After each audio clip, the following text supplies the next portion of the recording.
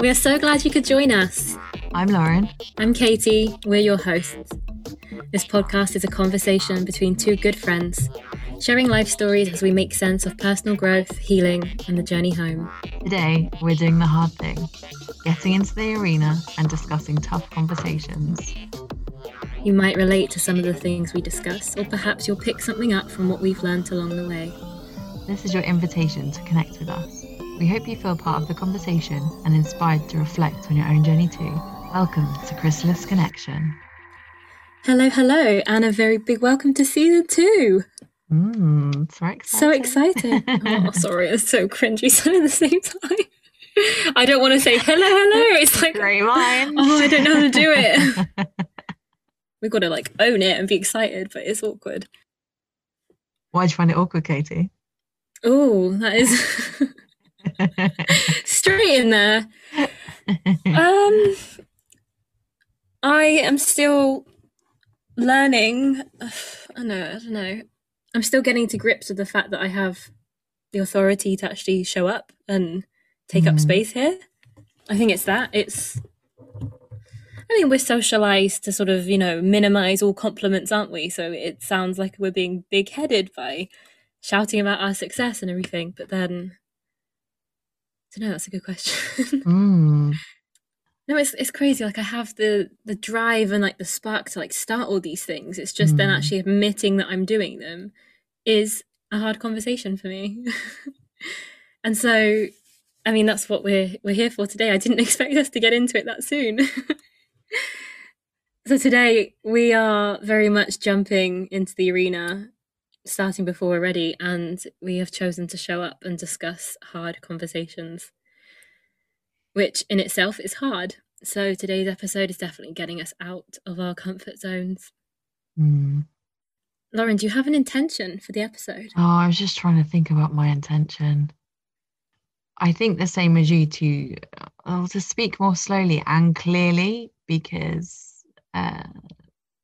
listening back to voice notes and previous episodes, I swallow some of my words, and especially as my job, one of the things I do for the podcast is editing, and like you say, taking up space to make sure I'm explaining something clearly, because I find it quite difficult to find the right words sometimes. And when I'm speaking about something that I'm quite passionate about, or I feel I have a lot to say, it comes out in gibberish. So I've just shared yours before you've even started too.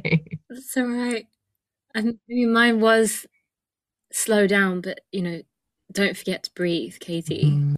A lot of the time when I'm uncomfortable or I get anxious, I forget to breathe.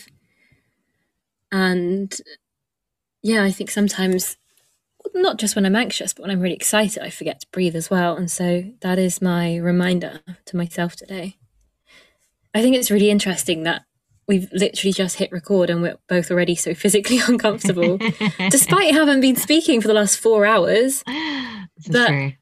It's the things that we're bringing up. So I noticed that your voice went higher when you said and you didn't want to say my job for the podcast. Yeah. You didn't want to own that. And well, I don't see this as work though. We say we're recording a conversation basically. I know we've had a 4-hour conversation before this, but I don't see it as a job. I don't see it as work.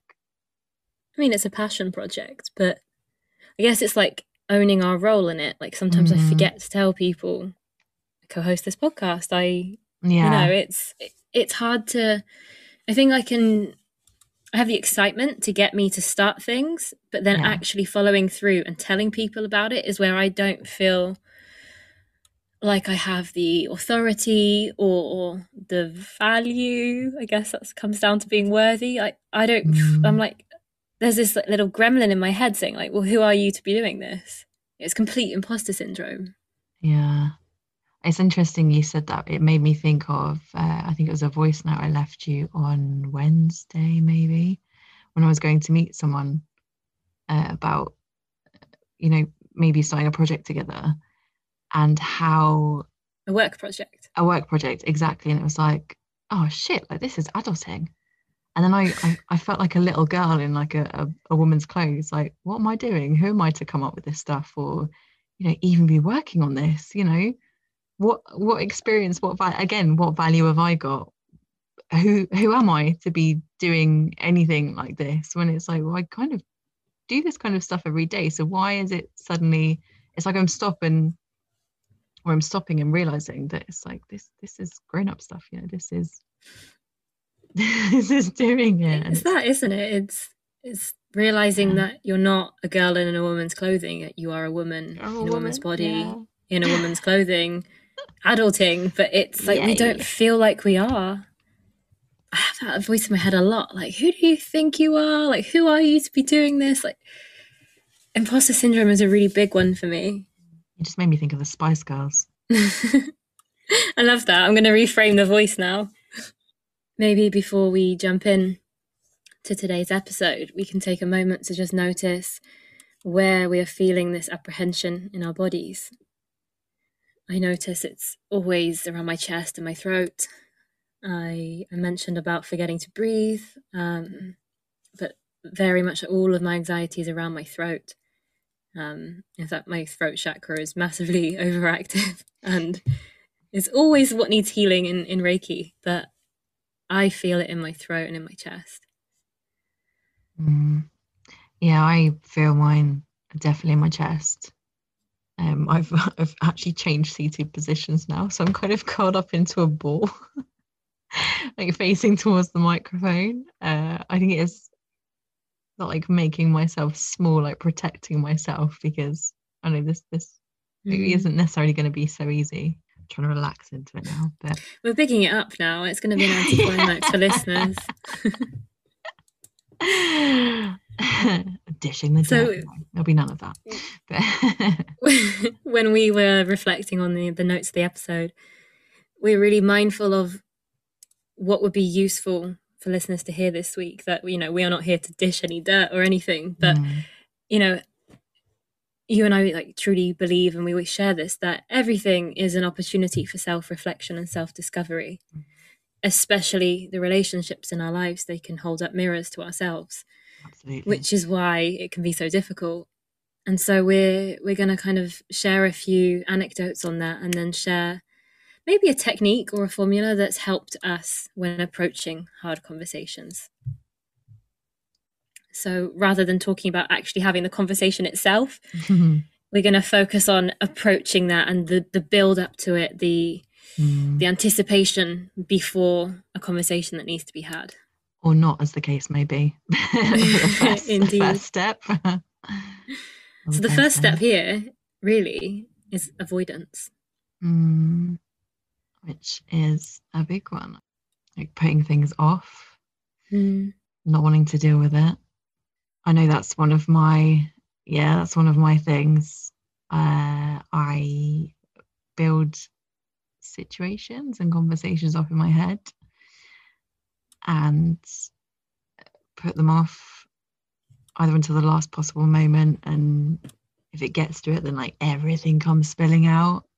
There's been no planning or thinking about what I want to achieve or accomplish by sharing my thoughts or frustrations or understanding of a situation or conversation or anything. Would you say that part comes retrospectively for you? Like the sort of the realizing what you wanted to get out of it comes after you've had that rather than before? Absolutely, yeah, because I think I'll avoid it and it will build up, and then everything comes out and it's all emotional, and it's probably conversations I could have with myself walking along the canal. That's a time for, or journaling, that's a time for the verbal diarrhea to happen. You kind of don't want to emotionally dump on the other person, because then it's like, well, you're just emotionally dumping. You're not, what can they do with that really? So It's tricky, isn't it? Because on one hand, it's very much about being a friend, whether to ourselves or to other people or a family member, is very much about just showing up and holding space and just Mm. listening silently, offering absolutely no advice, but just being a presence. And then on the other hand, it's no, actually, what does this person need to hear? They don't need to just listen and absorb my things, but Yeah. actually, who is going to benefit from this? And I Yeah. think there's quite often a gap between what needs to be said and what needs to be heard. Mm-hmm. And so we always joke about this when, our phones stop recording a voice message and so, oh, it's okay, the universe heard it. Like, actually, I needed to say that. You didn't Yeah. need to hear it. So sometimes we'll re-record if it's something that it's useful for you to hear it. Other times it's, I just needed to have a bit of a vent, actually. Yep. And it's probably a blessing in disguise that it didn't record. As this is how we're still communicating as we haven't seen each other. And so I think that is with a lot of it is I need to get it off my chest. I need to say it in words. I need to express it. Mm. But it doesn't necessarily mean someone or that particular person needs to hear it. It needs to be Yeah. the receiver of that information. It's like the writing a letter. I know this has been a method we've both used, like writing 3 letters, and you have the first one where everything comes out. You share your frustrations, your real feelings. If you're holding on to anger, hurt, any of that, it comes out. It's not meant for another person. That is just meant for you. You burn it to let it go. You keep it, whatever. That's just for you. And then the second one is maybe a new perspective or a new way to understand what's happening, and you can hopefully come from a place more of understanding or seeing it from their side as well as your own. Again, you can share frustrations, but maybe you're not so angry at that person because you've already shared that in the first letter. Again, you don't necessarily need to share that one. And then the third draft you do is one where, again, like the feelings have filtered down, or you've released those first stronger, more emotional feelings, and you're ready to come from a place of, this is what I felt, or this made me feel this way, or this made me feel this way, because taking responsibility for your own feelings, but I felt this when this happened. So you're not putting it on the other person. And hopefully coming to some kind of understanding and solution between the two of you. And that's the one that you could potentially share. And I like what you said there about being really mindful of the language and not putting it on someone else emotionally, but also linguistically, by starting sentences with this is how I felt when, not this is what you did to me, because I don't know the other person's intentions or what they actually were trying to do, but because of my background and childhood and programming, and this is how I interpreted it, I can only tell you my perspective, my experience of it. Yeah. And I think the funny thing is with you and I is that we spend all our free time like looking into this stuff. We're such geeks for it. We're really both fascinated by the human mind and human relationships and things. So we're very aware of this, so that when it comes to maybe not with other people, but a potential disagreement or miscommunication between you and I, we're very mindful of all of this stuff, I think. Yeah. So really the idea for today's episode has come from recent events. I like in any relationship, there are times when it doesn't always run completely smoothly. It's not the end of the world, but we go through things, and it's very much about how we feel about ourselves. I think it's and that can get projected onto other people or mirrored by them. And we've had that opportunity recently to take stock and really consider how we want to communicate to the other. Everything's fine, don't worry, we're not breaking up. But it is, if we do reframe it, it is an opportunity. I think, however emotional it can get, like we still see it that way when it's happening. And so, I think we've both been really making an effort to use that kind of non-blaming language and just say, this is not your responsibility. It's not what you did, but this is how I felt. And it's probably because of my childhood or something, or because of an experience I had, or the way I feel about myself. Like it's totally not about you, but having the the compassion to treat that situation delicately without judgment, without blame. It's a tricky one. And It's so difficult. I think the closer people are to you as well, the harder it is. But all the more important it is. I'm trying to think. I would have run from something like this before. I would have avoided it completely, because I find this really difficult. It's difficult to hear as well, like someone else's perspective of something, especially if it's not meant that way. Like I don't know how to word it, because we want to feel understood. Yeah, I know it sounds a bit self-centered as well, because it's easy to see things from our perspective, but trying to see things from another's perspective it's difficult. It's really hard. Even though we've got a lot in common, we know each other really well, we can identify with certain personality traits, like we understand it on that level, but emotionally we still have an emotional reaction to it. Yeah. And it's weird, isn't it? It's like, I think it's Catherine Gay talks about, like, we are always the big stick person in our picture. Yes, I love this one. And everyone else is always the little stick people. And in something that, you were just taking your time and processing. For me, because I'm anxiously attached and have sort of quite a lot of anxiety, and I take friendship really seriously. So if there is something that could be threatening that, like, it's all the more painful for me. That for me is something like I'm spiraling into anxiety and paranoia and rejection and abandonment. And it's really not about that. It really wasn't the intention. It's just you're taking your time to process. And this is how I process it because of my brain's programming. And it's interesting. And it's a real opportunity to practice self-compassion. And it's really hard to do that. Self-compassion, I think like self-reflection as well, though. Like, I only thought about like how it affected me. I didn't think about how it affected anyone else. Again, come back to like self-centeredness, like being the big stick person. So I didn't even really consider it. But the same goes to me. This was something that didn't affect me at all. Yet and I want to separate here and say, like, my brain. My brain that has been programmed with a negative bias to look after me, to protect me, not me as in my authentic self, but in wanting to sort of, in an effort of self-preservation, my brain was making it all about me being rejected. Because in a way, it's like, if I can expect rejection, then it's not such a shock and I'm prepared for it.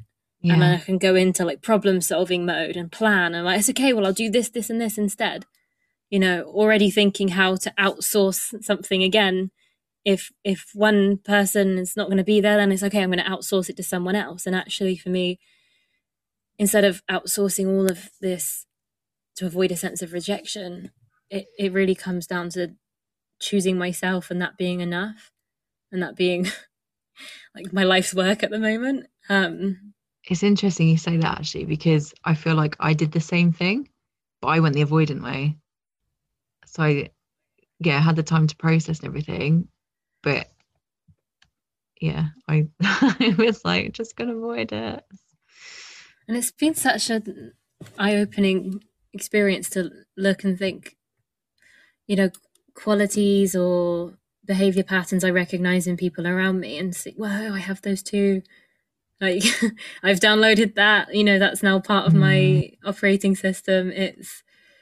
That's just how I am. Like, it's kind of made me realize how anxious I can be at a lot of things, and how I can, because I'm anxious, because I experience quite a lot of anxiety, I can tend to want to over control, or like micromanage, or fly in and be the savior and like be the rescuer of someone, because there's some part of me that needs to feel seen, and I guess probably only feel worthy or seen or respected or considered if I'm useful to someone.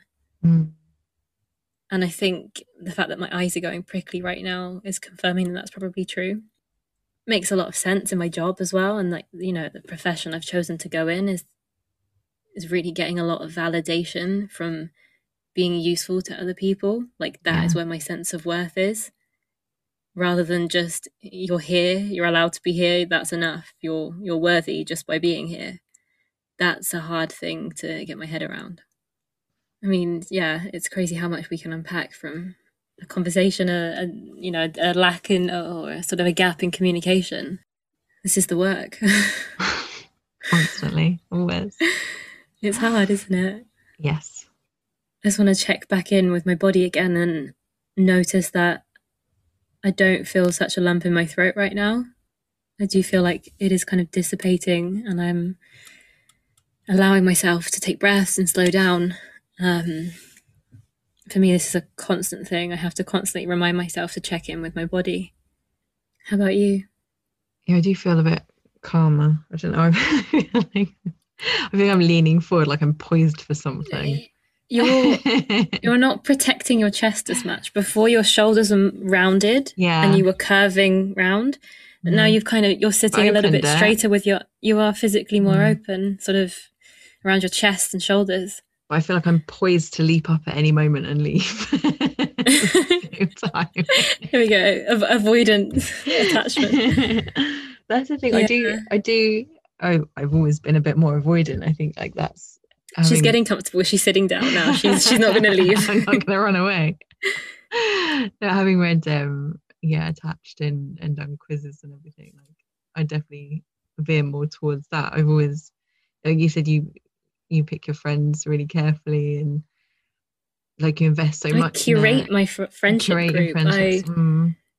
I'm really selective about the friends I have, because there have been times when I've relied on them for everything. Like, friendship has been one of the things I've really prioritized in my life, and I value myself on being a good friend. So when that feels threatened, my sense of security and worth feels threatened too.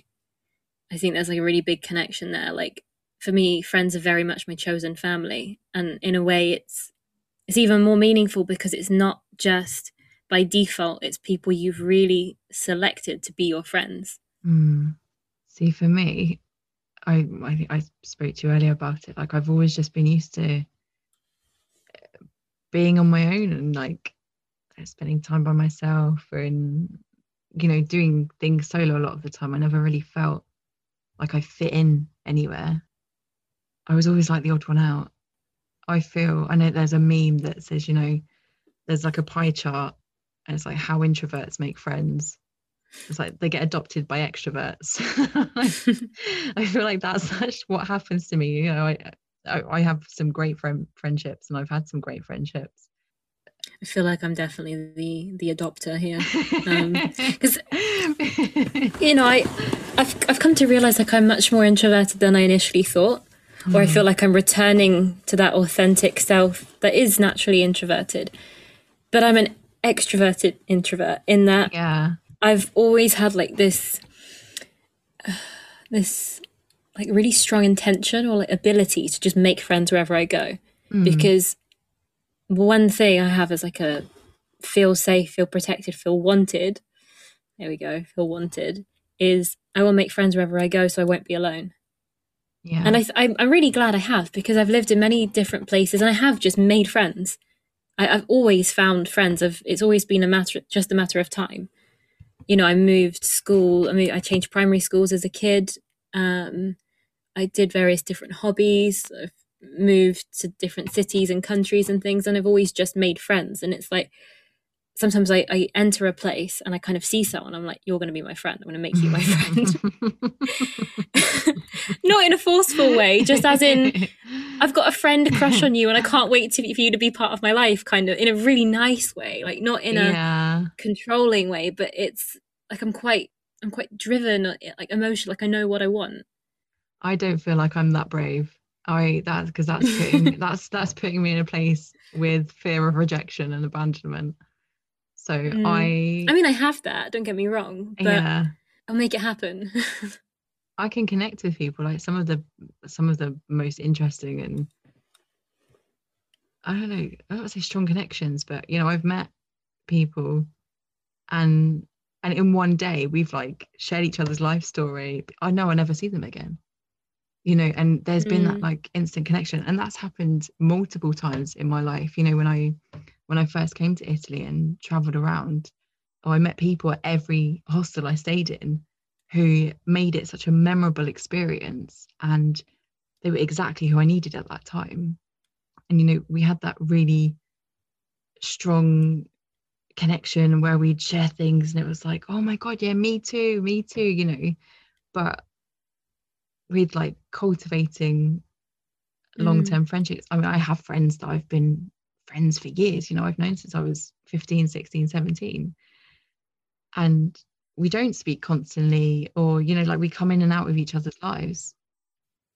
Yeah, I guess It's difficult like to. there's an intimacy with strangers, Yeah, I find it easier sometimes. just like big parties are intimate. The famous line from The Great Gatsby is because you can be anonymous Yeah. in a way, and that is like safe to some people, which makes total sense Yeah, absolutely. because they only see what you choose to disclose. They're not really seeing all of you, whereas people Mm. that have known you longer and you have to Yeah.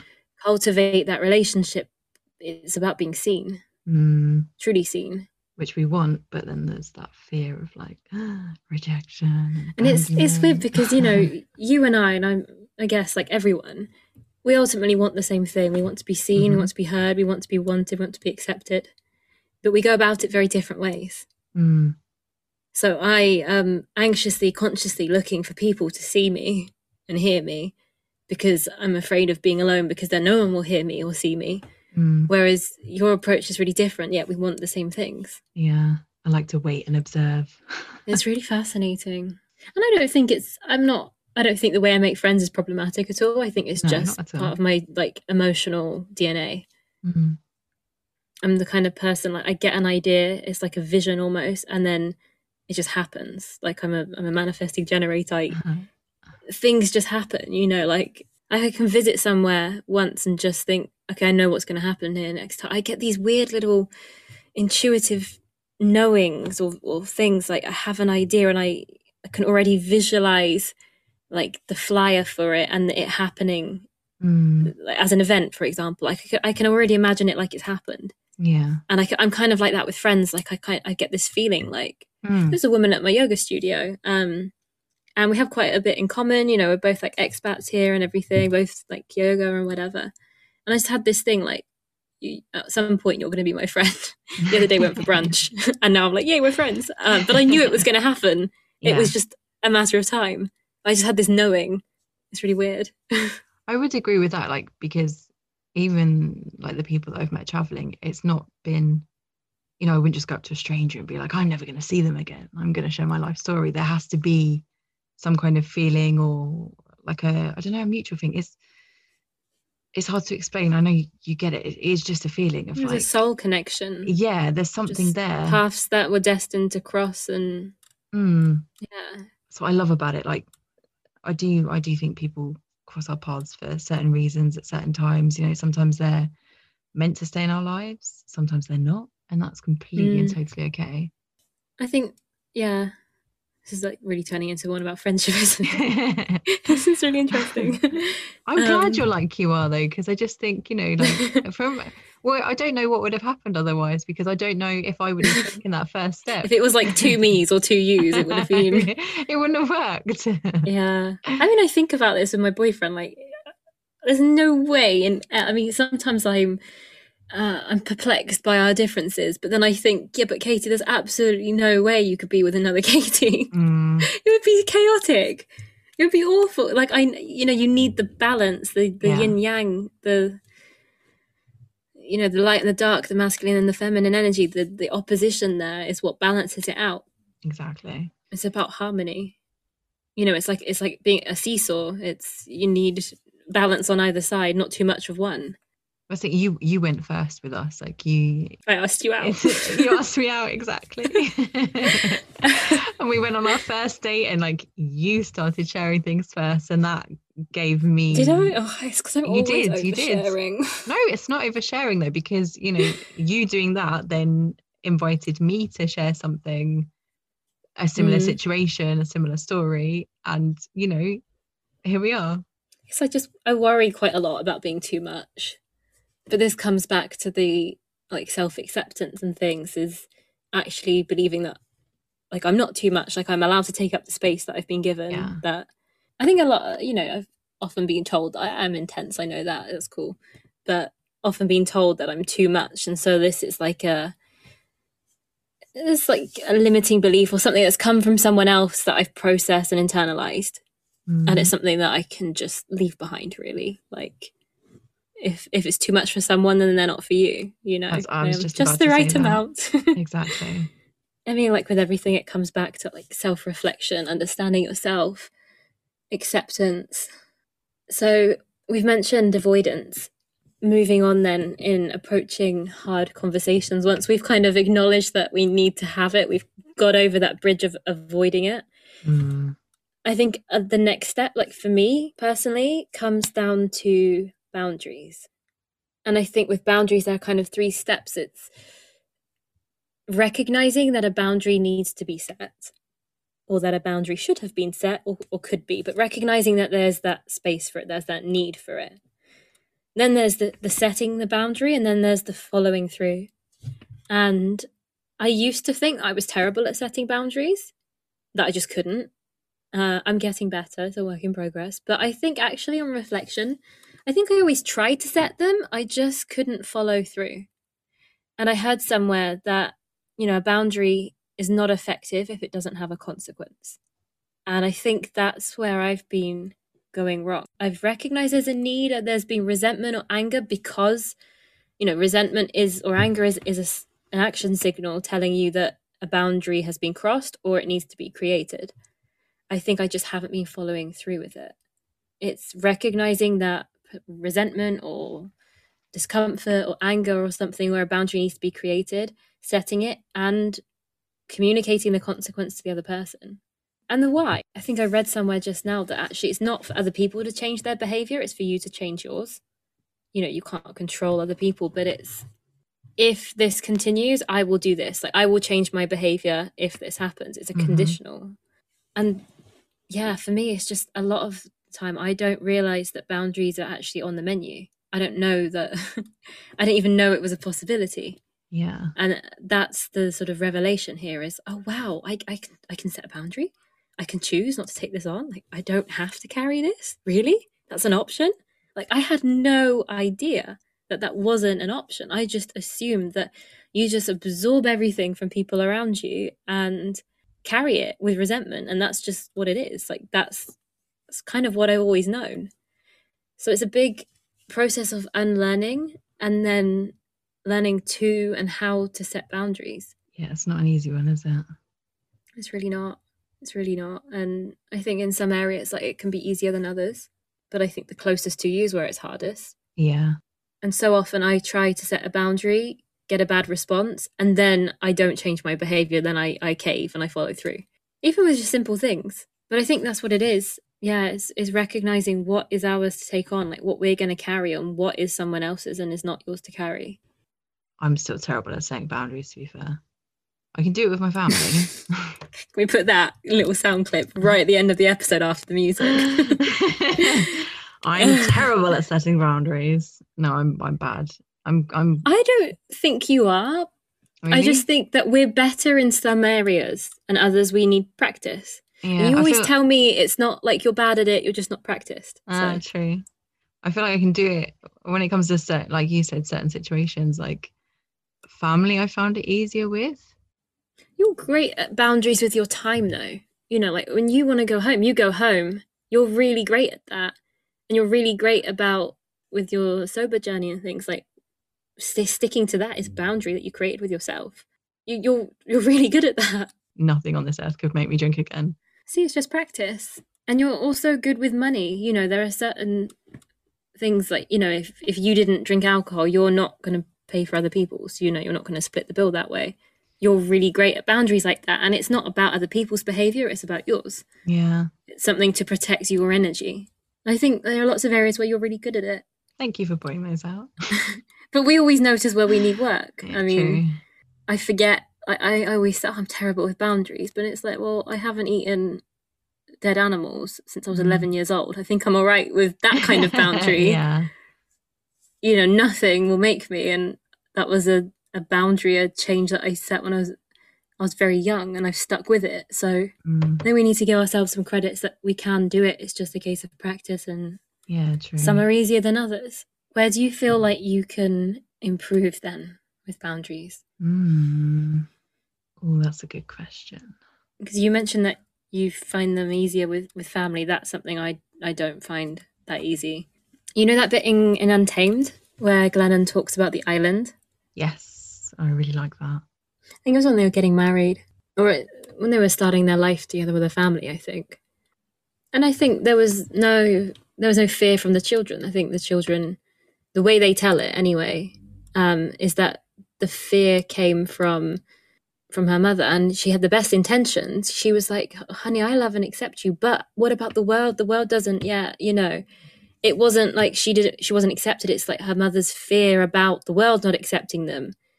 And she said, you can't bring this fear to our island.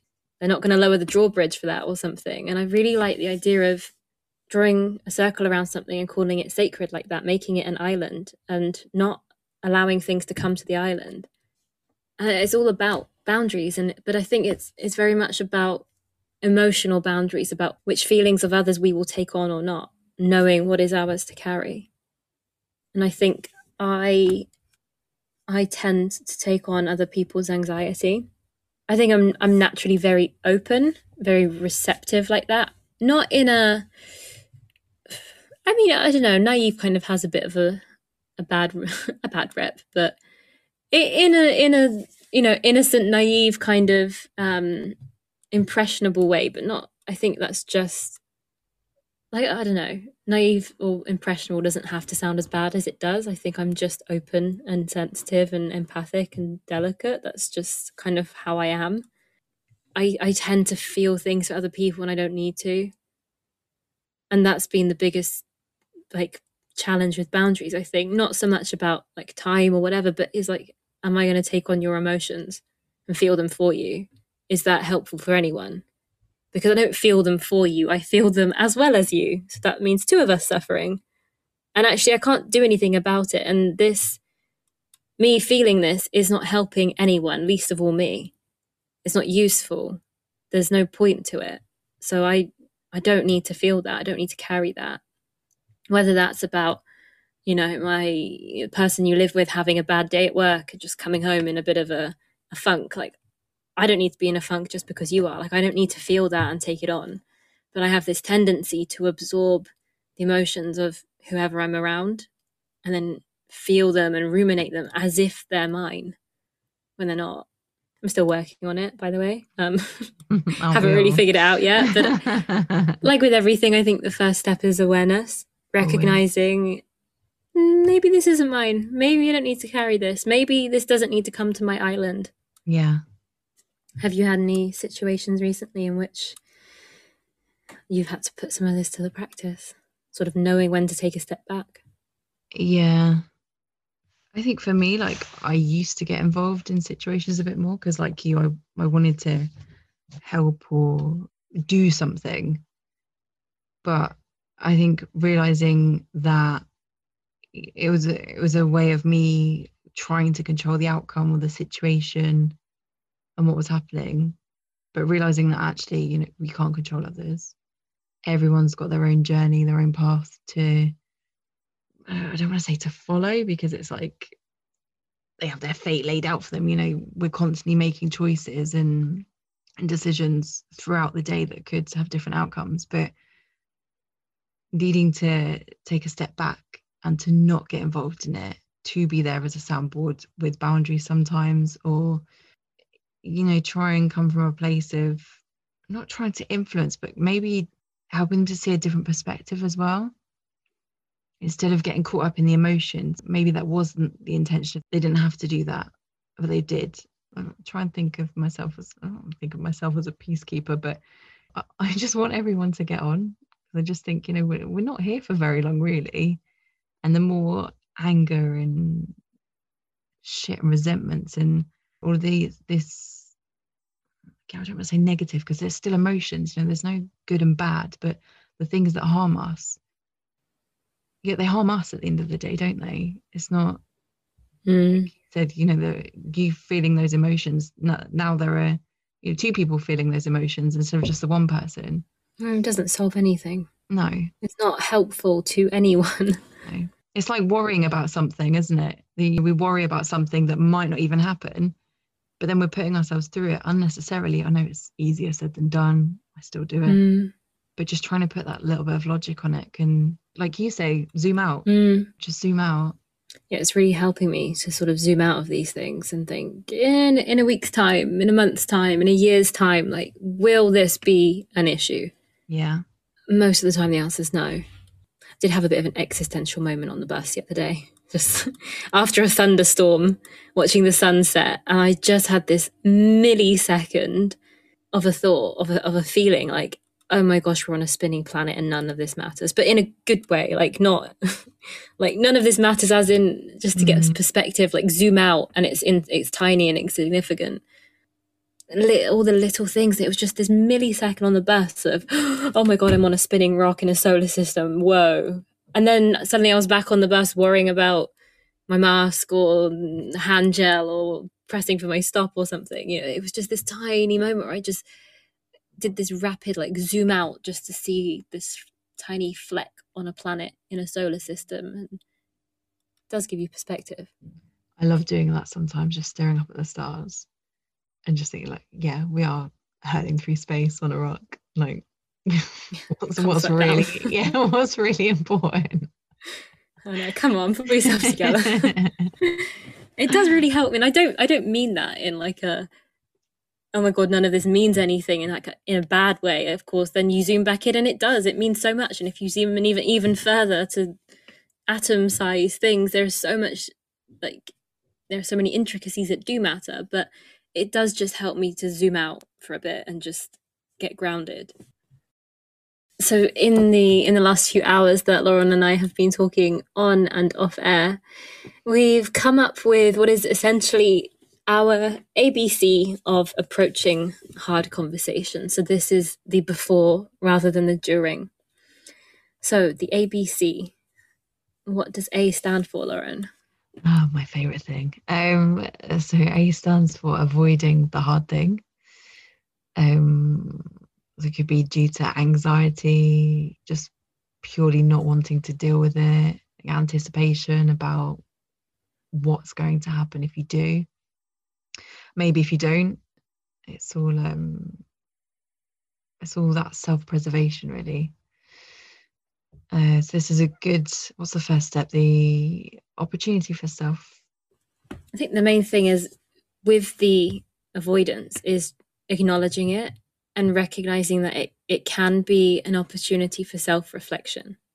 And that is really the pivotal moment in it for us, I think, is noticing why you are avoiding it. What is it bringing up for you? What feelings are you trying to avoid? Very often, like, we're living too much in the future and projecting what we think it's going to be like, and that's what I think I'm going to feel rejected when this thing happens, so by not dealing with it, I'm protecting myself. I'm trying to avoid feelings of rejection. I think just noticing that can really help. And then getting clear on what we want to get out of the conversation, using that opportunity for self-reflection. I would definitely recommend doing rather than going in and like emotionally dumping, because you've avoided something and it's just built up. So what is point B? So B stands for boundaries, and we really classify this as knowing when to step back, knowing what is not ours to carry. And so the 3 steps then with the boundary really is, 1, recognizing that a boundary needs to be set. This is all about self-awareness. 2nd, setting it. And 3rd, following through. So making sure that the boundary has a consequence, that you will change your behavior if the boundary is crossed. Rather than expecting someone else to change their behavior, it's really how I am going to change my behavior if this boundary is crossed. And I think that's a really important step in protecting our energy and essentially our health, whether that's emotional, mental, physical. And how about point C? Point C is good old control. So this is a good point to let go of control, to have acceptance over however the situation plays out, and letting go of any expectations or, a certain outcome that you'd hoped for. Because at the end of the day, we can only control our response, how we feel about something. We cannot control other people, and there is absolutely no point trying. You try and be the puppeteer, isn't it? It's trying to, it's having expectations of a situation and how they should act. It's exactly that, being the puppeteer. Yeah, and you just can't do it. Like, speaking personally here from someone who goes into like this problem-solving mode when someone they love is uncomfortable, is like, okay, I'm gonna fix it. I'm gonna do stuff. And I know I've shared before that actually, when sharing something with a boyfriend, my boyfriend, is I don't need you to do anything. I just need you to listen. I don't realize that I could do that more to the people in my life. Very often we notice what we want and what we need. Actually, that's what we should be or could be doing to other people as well. So for me, it's really difficult for me to let go of control, because being anxiously attached, that's sort of my go-to. And is wanting to help as well. It comes from a good place. It's not about being manipulative at all. It's I genuinely want to help because I'm feeling this as if I'm you. But I have to know when to step back, and I have to let go of control, because this is someone else on their own path in life. And I can't control that, and I can't even hope to. So we did the hard thing. we had the conversation. So hopefully some of the things we've shared are reflections. As always, keeping it personal, keeping it general, but we hope it's been useful to those of you listening. Let us know how you approach hard conversations, if you approach them, or if you stay at the avoidance stage. We'd love to hear any perspectives you have, anything that's come up for you, anything you'd like to share with us. So you can get in touch. You can find us on Instagram at Chrysalis Connection. We also have an email. Yep, our email is chrysalisconnection.podcast@gmail.com. However you get in touch, we'd love to hear from you. Keep the conversation going.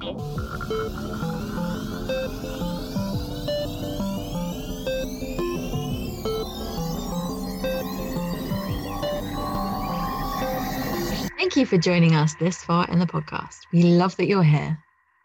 If you enjoyed this episode, please share, rate, and subscribe to see this podcast grow. And if you loved it, you can leave us a review on Apple Podcasts. It really helps us to reach more ears. A big thank you to David Greenwood for creating our original music, and to Adam Lawrence for editing.